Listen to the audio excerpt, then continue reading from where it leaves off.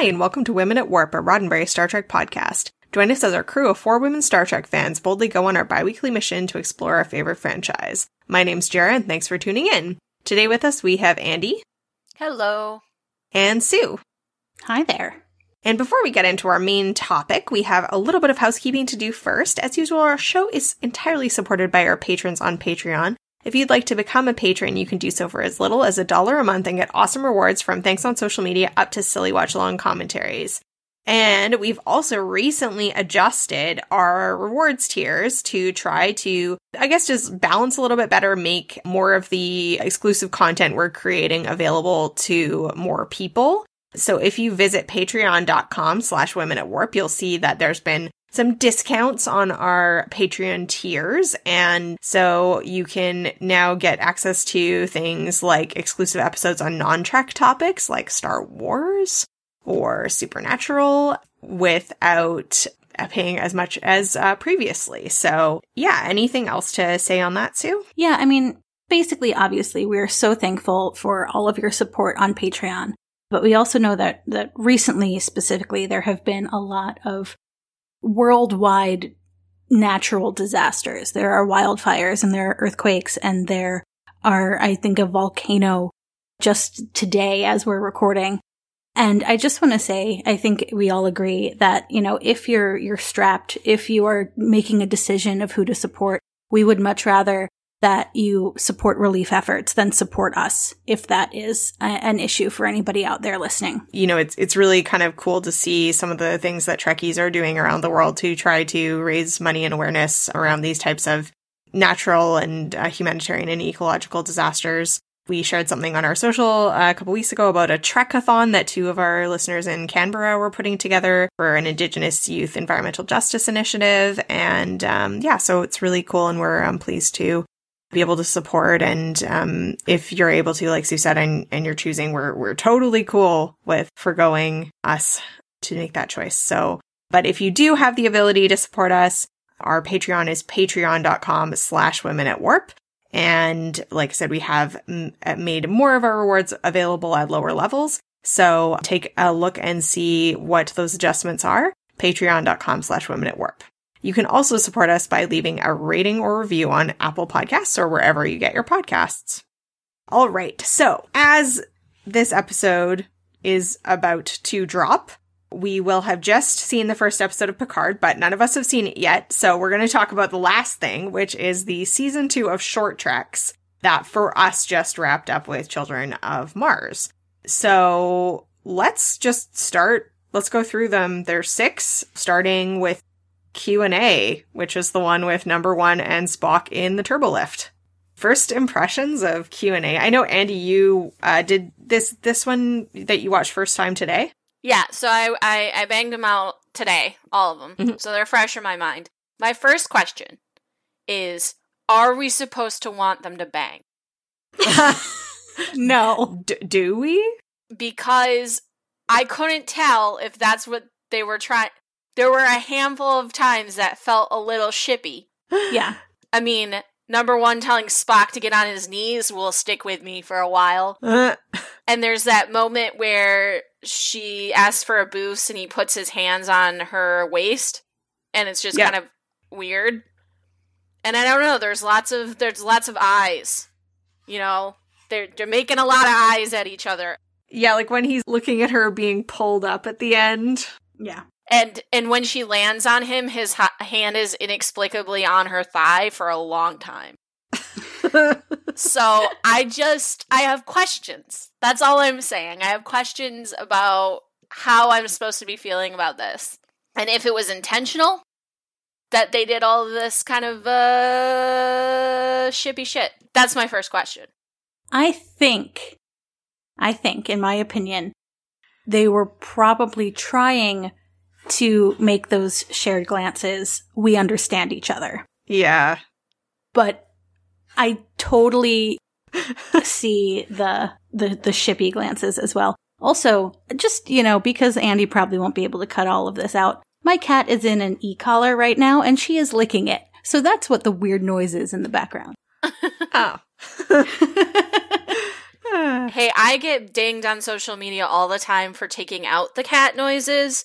So if people want to complain, I'm just going to point to all the people who go, no, don't take out the cat noises, and just say that it's their fault. Well, that's because people think cat noises are cute. They must not have cats. So I think that there's a lot to like about this episode, but then there were a couple things that really annoyed me. So maybe I'll just list those, and some of them were pretty tiny. But first, I really dislike the model of like the turbo lift layout, and that it kind of looks like the inside of a Death Star. Why is there that much empty space on the Enterprise? Okay, I have thoughts about this. And I think it's like my gaming computer in which there's like nothing in the tower so it won't overheat. There. Sorted. That's why. Okay. Maybe because it's like an older ship, I guess. It just felt a bit weird and unnecessary. And I definitely saw some people being like, why couldn't they just beam them out of the turbo lift? But I mean, I guess they were like, well, it's almost fixed. We'll just hang out and ask personal questions. I did like her like sassy mentorship style kind of thing. Mm-hmm. I thought it was more of number one than we got to see all season in Discovery. And I thought it was sort of a neat rounding out of how Rebecca Romaine and the writers saw that character. And there were also some really neat, like, details, like the lighting panels behind them in the turbo lift have this really kind of intricate pattern that has, like, delta shields on it, which I didn't notice until, like, a second watching, but it's just an example of, again, how Discovery's really kind of upped the detail level in things. How do we feel about Gilbert and Sullivan again in Star Trek? She did a good job with it. Mm-hmm. Sure. Yeah, that's not the issue. But like, your freaky is light opera? Like, I mean, it would be freaky if I did that at work. Probably less so if I did that at work. Yeah. But So I think it is fun that this apparently came out actually, like, wasn't just them deliberately dipping into the same well that Star Trek has already gone a couple times, to HMS Pinafore particularly, but that Rebecca Romaine said that she got, like, a text from Alec Kurtzman, and who was like, hey, do you have any special skills? And she had no idea what he was talking about, and goes like, well, I play badminton, I speak some languages, and I sang Gilbert and Sullivan, and... And she knew all the words to the song, and she was super excited about it. And so, like, she didn't even need to be taught the song again. So I think that's cool that they interjected that partly because it was her thing. But I think it's really suspicious that we're expected to believe that, like, all the Starfleet people know Gilbert and Sullivan in the future. And that it's a little bit colonialist. Starfleet computers only carry royalty-free music. Yeah. But, I mean, I think there was a lot that, for me especially, to like about this episode. Like, I loved her interactions with Spock for the most part. I enjoyed the way that they made clear, you know, for those in the know, that Spock's character, what he became, was supposed to be what number one was going to be. That was convoluted, but you know what I mean. That in the original conception of Star Trek, she was the, I guess, cold, logical, unemotional one, and he was supposed to be a scientist. And then they combined those characteristics when they removed number one from the show and just put them all into Spock. But I don't know what the message of this is supposed to be. She says to him, I would never ask an officer to hide any part of themselves, but hide this part of yourself. And you're saying this to Star Trek fans. Yeah, I think the message was, we're both the same because we're forced to do this. And, like, me as a woman and you as an other, as, like, a half human, half Vulcan, is that we're both forced to hide how smart and weird we are to be able to command. And I did question that, but I think, like, in today's world, it's a very real message. I guess I would just hope that you would be allowed to be a little freakier in the future, especially when, like, freaky is just being really smart or knowing Gilbert and Sullivan. Or smiling. Yeah. Also, there's another sort of, like, little nod to the fact that number one is maybe into Captain Pike. Oh, yeah. Where Spock makes the, like, you've made a very careful study of the captain, and then she's, like, awkward about it. which I've never been a fan of her being into Captain Pike, so, I don't love it, but whatever. Overall, I think there was a lot of good moments in this episode. There's a moment where they're getting out and they take the top off and they do a shot with them looking straight up. Mm-hmm. That is very clearly like an homage to the Kirk Spock picture that is exactly like that. And it was kind of freaky, like for like one eye blink, I was like, oh my, it looked exactly like Leonard Nimoy. It was, and the colors and everything, and it was like being transported to that still, I guess, for a second. And it was good and subtle and a nice little nod to that photograph, which I enjoyed. I do think it's hilarious that they basically did a short trek based on fanfic tropes. Trapped in an elevator, really? Although I will say that Star Trek in general, and Spock specifically, have had a hand in so many fanfic tropes that I find it kind of amusing and like a full circle moment. Like, Fuck or Die is 100% from Ponfar, and Sex Pollen is 100% from Spock being sneezed on by that weird flower. Mm-hmm. And now they're trapped in an elevator, and I just think it's funny. Nice. Also, fun fact about this episode is that this was the 763rd piece of Star Trek franchise, like movies, episodes. And it was the first one with the music scored by a woman, who is Nami Melamad. And the second one is the episode Ask Not, which we'll get to in a minute, which was scored by Andrea Datzman. So Star Trek has exponentially increased its number of women composers in this one season of short treks. I mean, about time. I don't know how to react to that. Yay! I think we should celebrate the achievement of those women and hope that the ratio continues to improve going forward. I do like the exploration of Spock always, pretty much, and the idea that what's going on underneath Spock's surface is so much more than what he shows on his face. Because that's kind of the essence of Spock, really. Mm-hmm. So it's kind of cute to have a younger Spock and, like, seeing him before he has so many of those walls up is interesting. I was actually scrolling through Instagram earlier today, and I saw a comment, and I truly don't remember what the original post was or who the commenter was, but they wrote that one of the greatest mysteries of Star Trek is why Spock smiles in the cage. And I don't know if this is a person who, like, refuses to watch Discovery, but I feel like Discovery addresses that. The Spock we see in the cage is not the Spock that we see in the original series.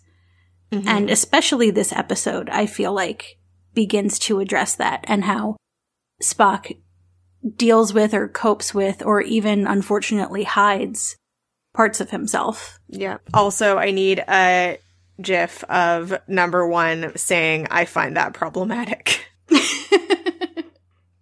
Anywho. All right, well, let's go on to episode 2, The Trouble with Edward.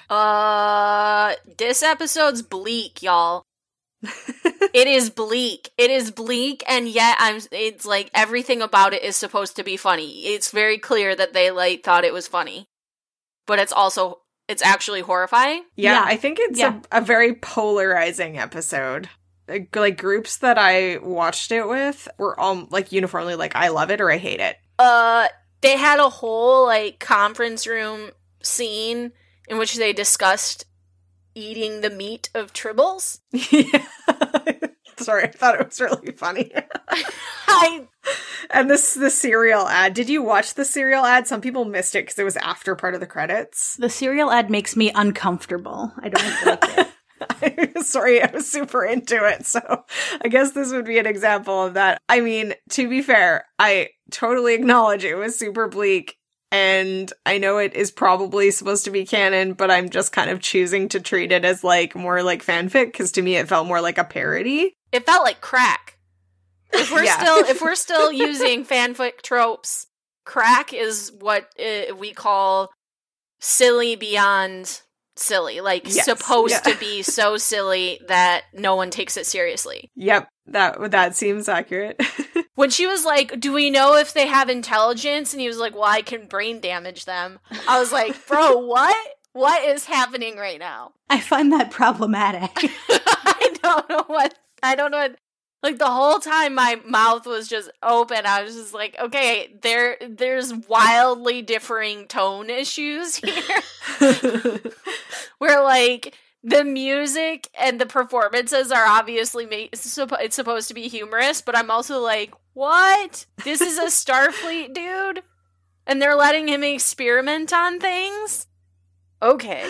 And they've got like the Tribble vacuum cleaner that looks like it was created by Dr. Seuss. I love the vacuum so much. That's like, that's my favorite part. But I think it's interesting to, beyond the fact that I just found it really funny, but I think it has an interesting dynamic of like H. John Benjamin, who will be better known as Archer from also from Bob's Burgers, as like he's kind of playing like an Archer-esque character, and this like dynamic with this much younger woman, Rosa Salazar, who's in charge and not super experienced, but like is kind of doing generally the right thing as a Starfleet commander, and then he's like sending in reports about her, like trying to get her removed and all this kind of stuff. Like it was, I mean, it definitely could have been done with a super dark tone and really, really like would not have been able to skate by, I think, any Star Trek fans. But I think the fact that they like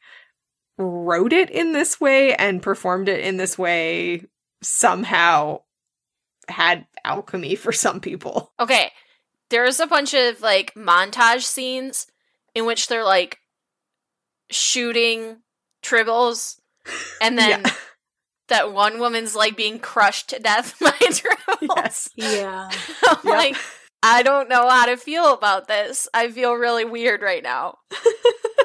Well, and you didn't even see the cereal ad at the end where basically it's like these two kids and their mom in a Starfleet uniform who's pouring them a bowl of Tribbles that are like Edward's brand, like Tribble cereal. And it's like now in Spicy Ranch. And No. they're like, furry. No. Veto. And their meat. Yep. Here's a bowl of furry meat. Everything about this episode disturbs me. Also, why do they not have an HR? Yeah. Their HR protocols suck. That is true. And where's the counselor? Definitely take that kind of behavior more seriously earlier on. Like, that dude needs counseling. Like, a lot of counseling. But devil's advocate, right? You're in a conference room with your new boss, who in front of everyone you work with is just like, you know what you're doing is not an important thing, so we're going to stop it and take it away from you and put you on a team that you don't care about. That's also pretty shitty. Like, she's not a good boss. Yeah, but for some context, what he was doing was offering to brain damage living creatures. Yes, true. I thought it was kind of like, because I mean, the other Tribble episodes are also like humorously ridiculous, but not dark. And I thought it was kind of poking fun at like the unanswered questions in those episodes. That is a really generous reading of that. You may be completely right, because that would make it better. Because one of the things that's always bothered me about the Trouble with Tribbles, which is obviously a phenomenal episode, is at the very end, Scotty sends them all to die. Yeah. Horribly. And it's like a pun. LOL. Yeah. So that would actually make me like this episode a lot better. But if that's what they were going for, it did not come through as clearly as they needed it to. That's fair. Yep. Well, maybe one of the boldest episodes of the season, though. You know what, actually, that conference room scene, you know what it reminded me of? It reminded me of that Debbie Downer sketch when they're at Disneyland or whatever. Yes. My cat has feline AIDS. Like, that's what, like, they were like, oh, the Tribbles are so cute. And like, if you remove the hair and like all their faces, it's like, wah, wah. So there were genuinely instances where I did find it like that moment was pretty funny. Mm-hmm. I feel like the conflicting tonal problems just made it really surreal, and I don't know what that episode is saying. What is that episode saying? I don't think it's saying No, anything. I definitely don't think that's a message. But I think it's interesting that the people I saw complaining about this episode on social media were complaining that the Tribbles were retconned. Right? I'm like, that is the least of my issues with this. How about, like, the way these Starfleet officers are treating and talking about each other? Can we start there? How about, oh yeah, I lost my first command like a week into it and killed a crew member because he was an idiot. I guess she didn't kill the crew member and lost a crew member because he was an idiot. That would not fly at Starfleet Command. No, I guess so then, like, is there a question about, like, is this going to be a type of humor we're going to see on lower decks? I don't know, but if so, is that going to be a problem? I also don't know. Like, are we, you know, is canon being shaped to be, like, even the, like, these, whatever, like, the 5th, 6th tier of important ships in the Federation, do they just behave like this? Right. Like The Office in space? Where almost everyone is incompetent. I know we're talking about the short treks, but that is like the one issue I have with all of what's out there with lower decks right now, is that they call this ship unimportant. Mm-hmm. And like, it's just one word, but it irks me. Well, one of the things that I've always really liked about Star Trek is that it's about competent people solving problems. Mm-hmm. That's something I absolutely love about it. And yeah. I mean, I don't think we need to take this short track super seriously, but also, like, that was definitely a lot of incompetent people causing problems. Well, they'd say that Edward is a brilliant scientist, but he has interpersonal issues. But you know what? That's the same descriptor that they use for Stamets. Or Tilly. Mm-hmm. Uh-huh. So I think we can't be too... I don't know, we can't just, like, throw this character out the window without at least recognizing that. That, like, he is a brilliant scientist who apparently doesn't want to be there. Stamets is exactly the same. He is a brilliant scientist who doesn't want to be there. Yeah, I think the difference with this guy is he's a more of a Victor Frankenstein type. Like, he has no ethics. Yeah, that's my problem with him is not his incompetency, although at this point I could say that that's pretty vast. It's his moral compass, I guess. But, like, how much of this could have been avoided with a more caring and understanding and experienced manager? Yeah. And I don't even think anything she did was, like, that out of the realm of possibility for a leader. Mm-hmm. That final moment where she calls him an idiot doesn't land the way I think they thought it should or wanted it to. Mm-hmm. Partly just because of the language, which is very ableist, but it just doesn't quite... It's like, all these terrible things happened. Oh, just because he was an idiot. Okay. Yeah. But, like, some of the other stuff... It's just, this is what I go back to with the HR thing. Like, a competent HR protocols would have saved them so much. Like, if you make a complaint against a superior officer, even if it's a really unprofessional and clearly personal complaint, how do you, like, she immediately retaliates. Mm-hmm. Anyways, we're definitely going deeper into this episode than it, like, can hold up to. But... I was just very taken aback by it, I guess. That's totally fair. Okay, let's go on to Ask Not, the last of the Enterprise Discovery Disco Prize era. Yeah, thank you. This is another HR nightmare. Yes. Oh my god, I have issues with this one. Seriously. They need someone who works in HR in the writer's room of Star Trek, I am telling you. If anyone doesn't remember which one this is, it's the one where, with Cadet Tira Sidhu, who's played by Amrit Kaur, and she is... put through a psychological torture experiment? With real Pike, to prove that she can be on the Enterprise, and it is messed up. I don't even really have words for this. Like, first of all, how the hell do they have the bandwidth to do this for every dang cadet and ensign and, like, random person that comes onto their ship? Maybe it's just that Pike insists on doing it. Like, maybe no one else in the Federation does this. Except for it's still hundreds of people. Yeah. So, like, how would you have the time and energy to do this, like messed up social experiment on each one of your crew members and no one ever talks about it again, so like nobody knows it's coming. It just doesn't make any, like, from a purely logistical sense, it doesn't make any sense. But then you add in how completely messed up it is. It's like, what? He tries to manipulate her with, let's make sure your husband doesn't die this time, too. And they bring in the Tholians, like any little thing they could use to possibly, like, upset or trigger her, they use. And not to mention that those panels she was working on actually exploded. Yeah. Like, what if she had been more seriously hurt? Because that sure looked real. She had debris falling on her head. What is happening? And then right at the end, well, not the exact end, but they beam on to the ship. And number one is just like, hi, you're welcome. That was all me.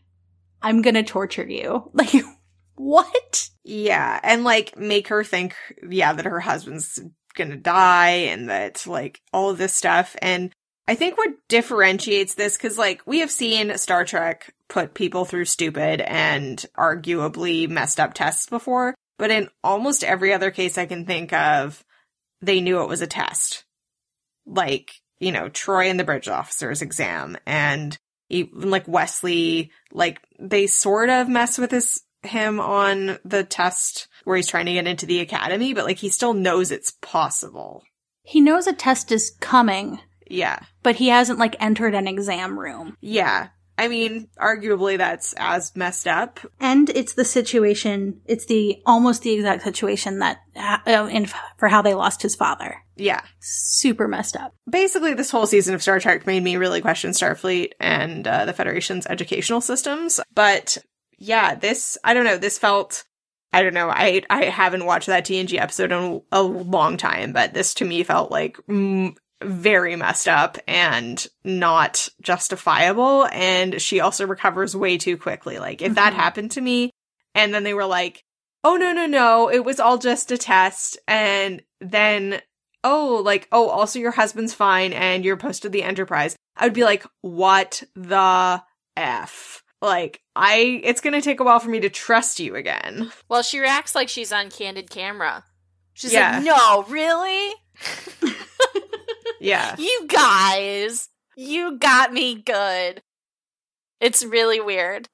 In one of the like structural problems of this episode are stories run into this when they're trying to trick the audience. Mm-hmm. So they're trying to do two things, which is trick the character and trick the audience at the same time. And you can run into troubles with that in which it doesn't actually make sense unless there's a third person observer. Mm-hmm. And they run into that with this. Like, I don't even understand, like, where was she? I had to watch this, so I recapped this for our blog. I had to watch it multiple times to even understand it all. And it's 8 minutes long? And I paused it a whole bunch because the descriptions and the explanations were very confusing. I think she was in, like, a transporter room on the station. Okay. Right? Where the Enterprise was docked. And I don't know, Ed, the more you listen to the explanation, like, the reason he's arrested is because he was trying to help a ship that the admiral on board ordered him not to help, but the Tholians were taking over the ship. Like, it's very convoluted. And then, like, all of the coincidences. Oh, you survived a Tholian attack. Oh, your husband's on that ship. From the second one, I was like, oh, this isn't real. Well, I knew that Pike was not. Like, there was something shady about him because he wasn't acting like Pike. Mm-hmm. And by the way, the fact that, like, the tension in this episode is them yelling regulations at each other is objectively hilarious. They're like, well, no, that is not correct. According to, this regulation of this, blah, blah, blah, this number, you are not correct. Like, the fact that was supposed to be our tension is hilarious. However, I do really I think my favorite part of this whole thing is when she said, I don't do loopholes. Yeah. Well, she seemed like a cool gal. Like, if we're talking pure character, like, we learned who she was pretty quickly, and she seemed like a solid stand-up person.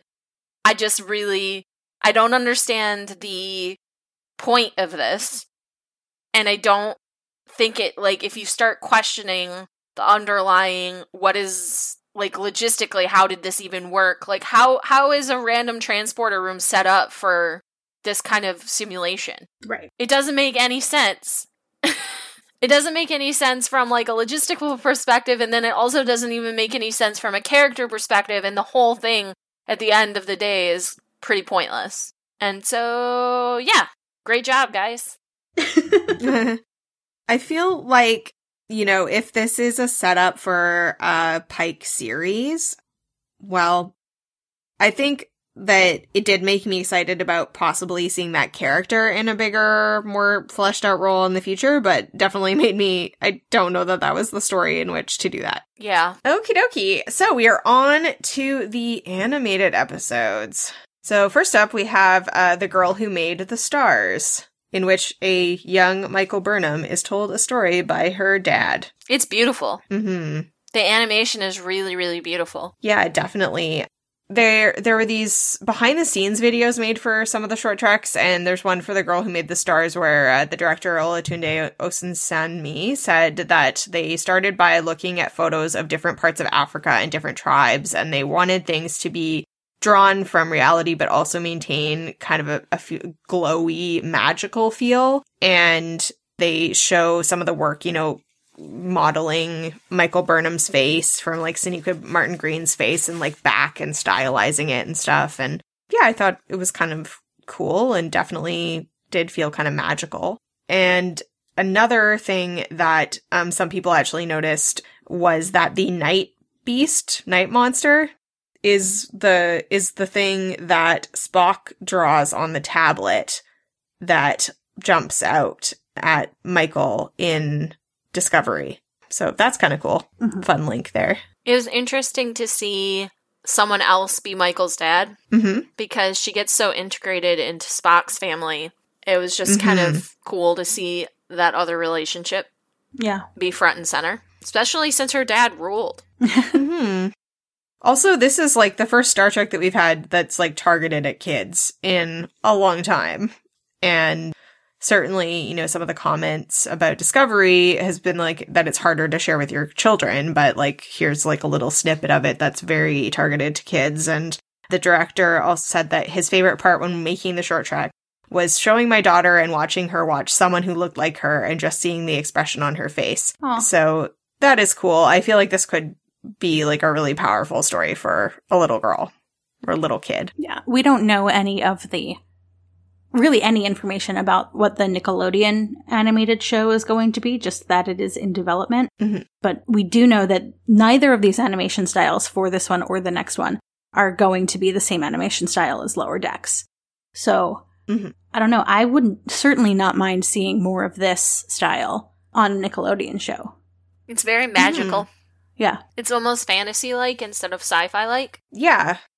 Did you know what there's this being that comes and gives her the light ball at the end? Was that supposed to be something in particular? I was trying to figure that out because, I mean, surprisingly, that's where the story differs from the one that Michael actually tells in Discovery, right? Mm-hmm. They say her story in the live action in Discovery is that she throws a bunch of sand into the air and that becomes the stars. Mm-hmm. In here we have this alien entity giving her knowledge, essentially, and then warping away. So I don't know. There's no, like, canon connection that I could think of. To me, it vaguely resembled the Red Angel in, like, the way that its head kind of looked and the fact that it has these projections, but the projections look more like kind of tentacle arms than, like, mechanical wings. So I don't know if there's meant to be a connection there or anything, but anyway, well, if anyone else knows, shoot us a note. Shall we move on to Ephraim and Dot? This was my favorite one. Mine too, by far. Mine 3. Yep. It was adorable. And if you never knew you needed a animated Lincoln in space, now you know. Oh my gosh. Also not sure. I just noticed on rewatching today that the toy that Burnham has in The Girl Who Made the Stars is the tardigrade Ephraim from... Yeah, I didn't notice that the first 2 times. It's a very cute tie-in. So this is the one where the tardigrade tries to lay her eggs on the original, the Enterprise No Bloody A, B, C, or D, but get stopped by a cleaning maintenance robot named Dot, and hijinks ensue, as well as many, many, many Easter eggs. So one of the complaints I saw about this episode was that the clips, or I guess the references to the original series, did not take place in order. Yeah. Which, like, okay, if you want to be mad about it, be mad about it. But we also know that the mycelial network transverses, that's the word, space and time. So there. And also that the ship at the end, when it blows up, is incorrect.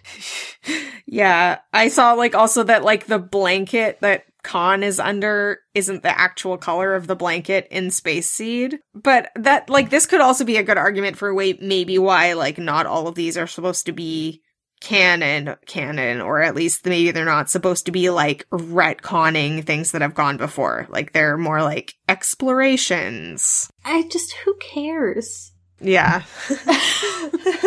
I just have to say that there are people that dearly care about these small details, and I'm not going to say that you can't or that that's a bad thing, but when it's actively making it so you can't enjoy the story, that's a problem, or at least it's making it so it's hard for you to enjoy things. And the point of Star Trek and Star Trek fandom is to have fun, first and foremost, and I feel like they treat canon as like a bludgeon, and they just bludgeon all the fun out of it. You're absolutely right. I should not say who cares, because some people do care. But you're also absolutely right in that, like, if these little things prevent you from enjoying the wider story, I don't know, it's just, that makes me sad. You're putting yourself in canon jail, is what I'm saying. Well, and I think it's more if you're, like, you know, using it to try to, you know, tell other people they shouldn't like something, or, you know, that kind of stuff. Like, because there are, you know, there's people who are just, like, canon enthusiasts and want to talk about it a lot, and that's totally fine. And if it's like, this really personally bugged me, you know, I don't have a problem with that. If that's, like, there are weirder reasons why I've been particularly bugged by something in Star Trek, so. But, like, this ruined Star Trek? Yeah, but if it gets, like, this ruined it, and, you know, these, you know, and then it devolves into, like, personal attacks on the creators and the people who, you know, were saying they like it, and then, like, that's not cool. But yeah, this animated short is not, it's supposed to be a cute 10-minute thing. It's not supposed to replace the original series for you. No, like, it clearly is lovingly done in reference to the original series. Also, the narrator is Kirk Thatcher, aka the punk on the bus from Star Trek 4. So thought that was pretty awesome. It's super, like, joyful and also heartfelt. Like, you think she's gonna lose the eggs and you're going, no! And then, like, but then Dot saves the babies and the tardigrade babies are there and they're all, oh my gosh, I love it. I feel like there were way more eggs than babies. Yeah, probably, but don't bring us down, Sue. They all survived. Okay. They all survived. Like, Salmon would be super stoked. Salmon biology joke there. So, anyway. One thing that a lot of these episodes have in common is concentrating on the background rather than the foreground. So, like, in this case, our main characters aren't even human. It's a little robot, like a WAW type robot, and a tardigrade, and all of the human shenanigans are the backdrop. And a lot of these other shorts have that in common too. They're all characters that we wouldn't normally be focused on, which I think is kind of cool. Mm-hmm. Or, like, characters that we might focus on, but their interactions that might not be focused on.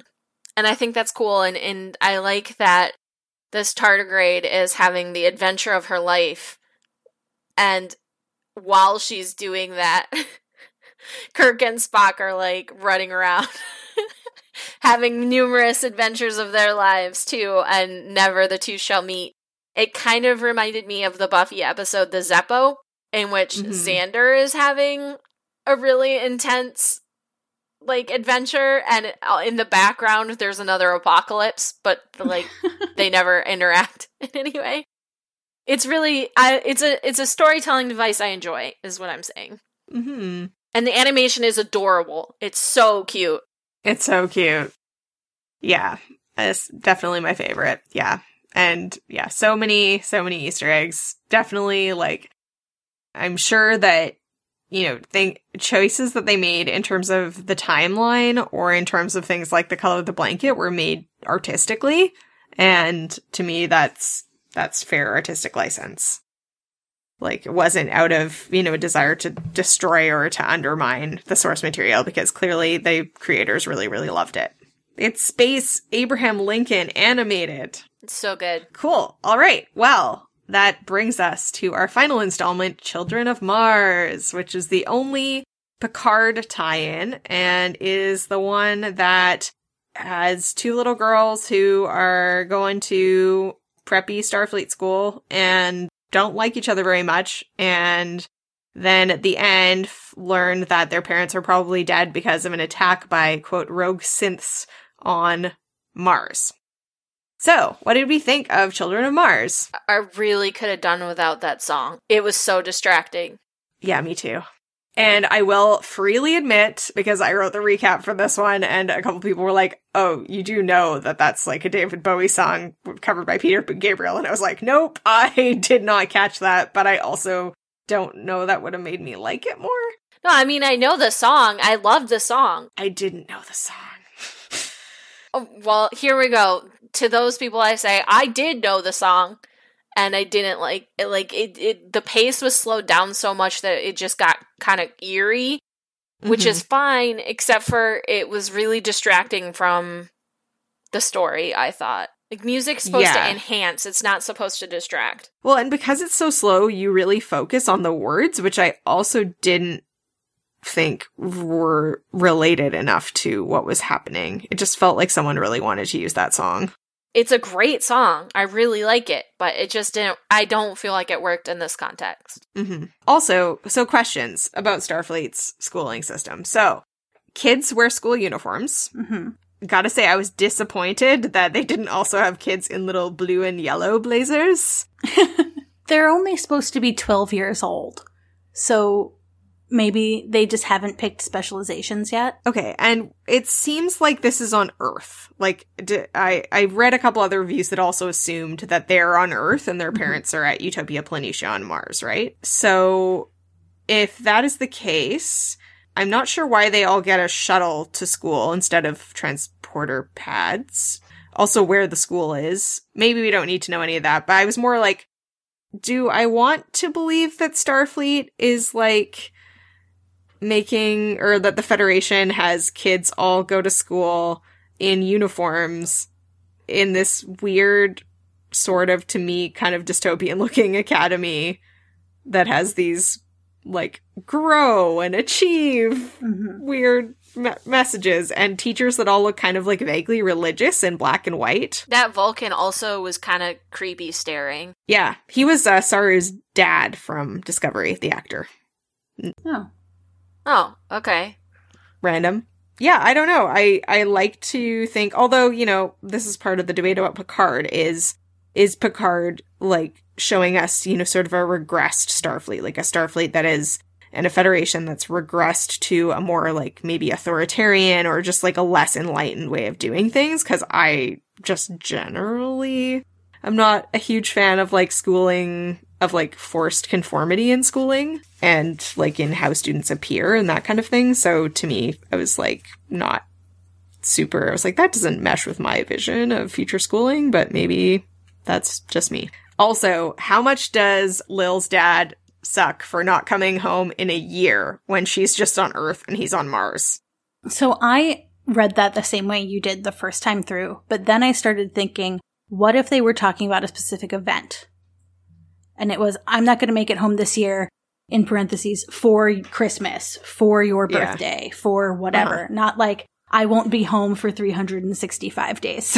Okay, that would make more sense. It definitely confused me. It's like, sorry, I've already been figured out. I'm going to be too busy to... For the next year. Yes. Booked and busy. I don't know how I felt about this one. I was kind of iffy. I'm going to take it overall, high level, and say a lot of people are saying how powerful this was and how emotional this was. And I mean, unpopular opinion, I did not care for it. It could just be like the emotional state that I have been in lately. But to me, you don't just like immediately forgive your tormentor because something bad happened. Yeah, like someone replied, I think actually I just saw a tweet by someone saying that they found this really powerful and it reminded them of 9/11 and being at school and like turning towards all these other kids that were experiencing this news for the first time and feeling like all kind of shocked together and not really sure what to do. And yeah, so that was interesting. And certainly, you know, I've seen a lot of people, again, I guess this is a polarizing episode, a lot of people saying this spoke to me in so many ways, and that's awesome. It didn't really do that for me. I, you know, think back to, I mean, just taking like 9/11 as the example. I mean, I obviously wasn't as directly affected as the girls in this episode were, but I certainly felt very emotionally impacted that day, and it didn't change my relationships with the other kids at my school. And I didn't start to like, if anything, I distrusted people more than I would like trust someone that I had previously distrusted. And whatever unity comes from that kind of event, you might like, sure, there are feel-good stories about it, but that doesn't last. Or if it does last, it's built. It's not something that you just decide in the moment. Like, it lasts because you are sharing your common experience over time and like building a new relationship with that person. Yeah, I don't know. And also, they beat each other up for like quite a long time before anyone intervenes in Federation School. These teachers are terrible. Man, 20th century high school. I mean, maybe some schools, but I don't know. That seemed excessive. The subtext of some of it is that they were both feeling real raw because they were seeing their parents, and so that's why they went 0 to beating the shit out of each other that quickly. But it still was like, girl, maybe don't go that hardcore. It felt like the kind of tension release that you'd get after 6 months of torture. You know what I mean? Yeah. Like, if you are bullied in school, and I did have a moment where I just was like, I lost it, and we fought, but it was like over the period of several months before I got to that point. And in this case, it was like, she tripped you, so you're gonna beat the crap out of her. Yeah, and it also, I wasn't clear, because to me, like, it sort of seemed like Lil was more of the bully, but I also think they were trying to make it seem like it was, like, they were maybe more or less, like, Lil was more aggressive because her dad wasn't around, but that they were both doing things to each other. And I don't know, it didn't, to me, like, read like a familiar bullying dynamic. Just, like, not something I've encountered really in my experience. It seemed to me like it was a random person that she chose, right? There's no indicated history there of issues between these two girls. Well, the other thing is that first, the thing that tips it all off is she bumps into her, and it didn't look to me like she did it on purpose. It looked to me like she wasn't paying attention. Yeah, or maybe she did, but it was, like, plausibly a mistake. Yeah, and then the second time, she clearly wasn't trying to get her in trouble, she was trying to make peace. So it just, I don't know, it just seemed like very intense, considering it didn't need to be that intense. And I too totally get that, like, small things can feel like disasters when you're already feeling bad because of something that's happening in your life. So I get that. It just seemed like a little over the top. So can we get into the spoilers and speculation part? Yeah. Sure, although by the time that this episode airs, we will have answers to some of this. Right. But what did we learn about Star Trek Picard from this short tracks? Well, there are rogue synths. Picard is an admiral. The attack on Utopia Planitia is interesting. And now here's where Jarrah and I know, have been reading the IDW Countdown comics. At the time of this recording, there are only 2 of them. Yeah, they actually held the third one until after the first episode of Picard airs, which makes me wonder whether it was too spoilery or whether they just didn't have it ready. They made it sound like they didn't have it ready.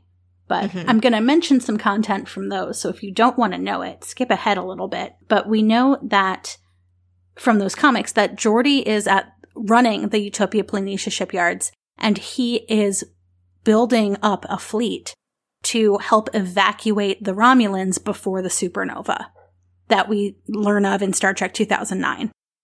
So this is I think 2389 is when that supernova happens. And I know a lot of people picked up on the Discovery era ships. I'm thinking maybe they're refitting those existing ships they already have in order to do these evacuation missions. And that's why we're seeing these much older ships at the beginning of Picard. Yeah, that would make sense, because some people got really upset about those, right. But I think it was a deliberate choice. This also implies to me that Geordi is dead. Yeah. And likely, I mean, I would not expect the Picard that we know to up and quit Starfleet because Geordi died. But after completing these evacuation missions, he might. Who knows? But I certainly think it's putting us on that track. Well, and maybe it's not so much that Geordi died that is the reason he quits, but it's that he's like upset about the way Starfleet handled something, some part of this. Especially assuming that the synths have something to do with Data. Yeah. So there's been speculation on, like, are the synths, like, Soong androids? Are they a different kind of android? Are they ex-Borg? Is, like, Starfleet going to react really badly to this situation and, like, take it out on legit androids? You know, what's going to happen? So I don't know. I don't think we have enough to answer those questions yet, but I think one thing is interesting, just at least from the comics and this put together, is that it doesn't seem like his retirement to his vineyard is actually that long. That I think, like, the comic book, you know, has him going on a mission as an admiral like 8 months before the start of the series. So but I don't know, maybe I'm wrong, and that is I'm just confused by the timing. So my understanding is that 25 years have passed since Nemesis. Yes. Nemesis takes place in 2379. Uh-huh. And the Romulan supernova is in 2389. So that's only 10 years apart. Assuming that is shortly thereafter that Picard retires, that means he'd be retired for about 15 years. Okay, maybe. Yeah. Then I'm confused about the timing in the comics, which is maybe will be resolved once we see the rest of the comics. Cool. All right. Well, any final thoughts on Children of Mars? I don't know. It felt empty to me. I feel like that Star Trek and CBS played this up so much as a prelude to Picard. And it was 8 minutes long with almost no dialogue. And everything we actually learned about Picard from it, was in the trailer for the short trek. Yeah. I mean, it certainly, I don't think it gave us clues to the premise of the show, but it didn't really, I think you're right that we didn't learn, like, a hell of a lot new compared to, like, the trailers and the other things. And I don't know, I think, you know, some people definitely thought that it was successful in creating, like, a moving atmosphere, and I think we're probably going to, you know, we should also maybe mention, like, there's a big interview with Patrick Stewart that came out in Variety recently that has been getting a lot of debate, that he's saying, you know, he wanted you know, when he first got invited in to talk about the series, he was gonna pass on it. But Alex Kurtzman really, like, you know, impressed him with their ideas, and he said he wanted to, you know, get aspects of Brexit in there and things like Trump and, you know, things that are not going well in our world today. And, you know, some people there's different reasons for not liking that. Like, some people are like, this isn't what Star Trek is to me. Star Trek is supposed to be apolitical and not talk about problems in our world. And we, like, know that is not true. There are some people who are just like, Star Trek's supposed to be hopeful, and this doesn't sound like it's going to be very hopeful. But I think we don't know really yet how that's going to go, because we don't know how it's going to end. So I don't know. I'm cautiously optimistic. I mean, I'm definitely one of those people who's been like, I would love Star Trek to show us how we get past these things. So if they're going to do that, awesome. Well, by the time this drops, we will have seen the premiere episode of Picard. I'm sure we will be back to you with more Picard thoughts as the series progresses. All right. So Short Treks Season 2 is done. And Andy, where can people find you elsewhere on the internet? Easiest place to find me is on Twitter at FirstTimeTrek. And Sue? You can find me on Twitter at Spaltor. And you can find me on Twitter at Jarrah Penguin. That's JARRAH Penguin. And for more from our show and to contact us, you can visit womenatwarp.com, or you can find us on Facebook, Twitter, or Instagram at Women at Warp, or you can email us at crew@womenatwarp.com. And for more from the Roddenberry Podcast Network, visit podcasts.roddenberry.com.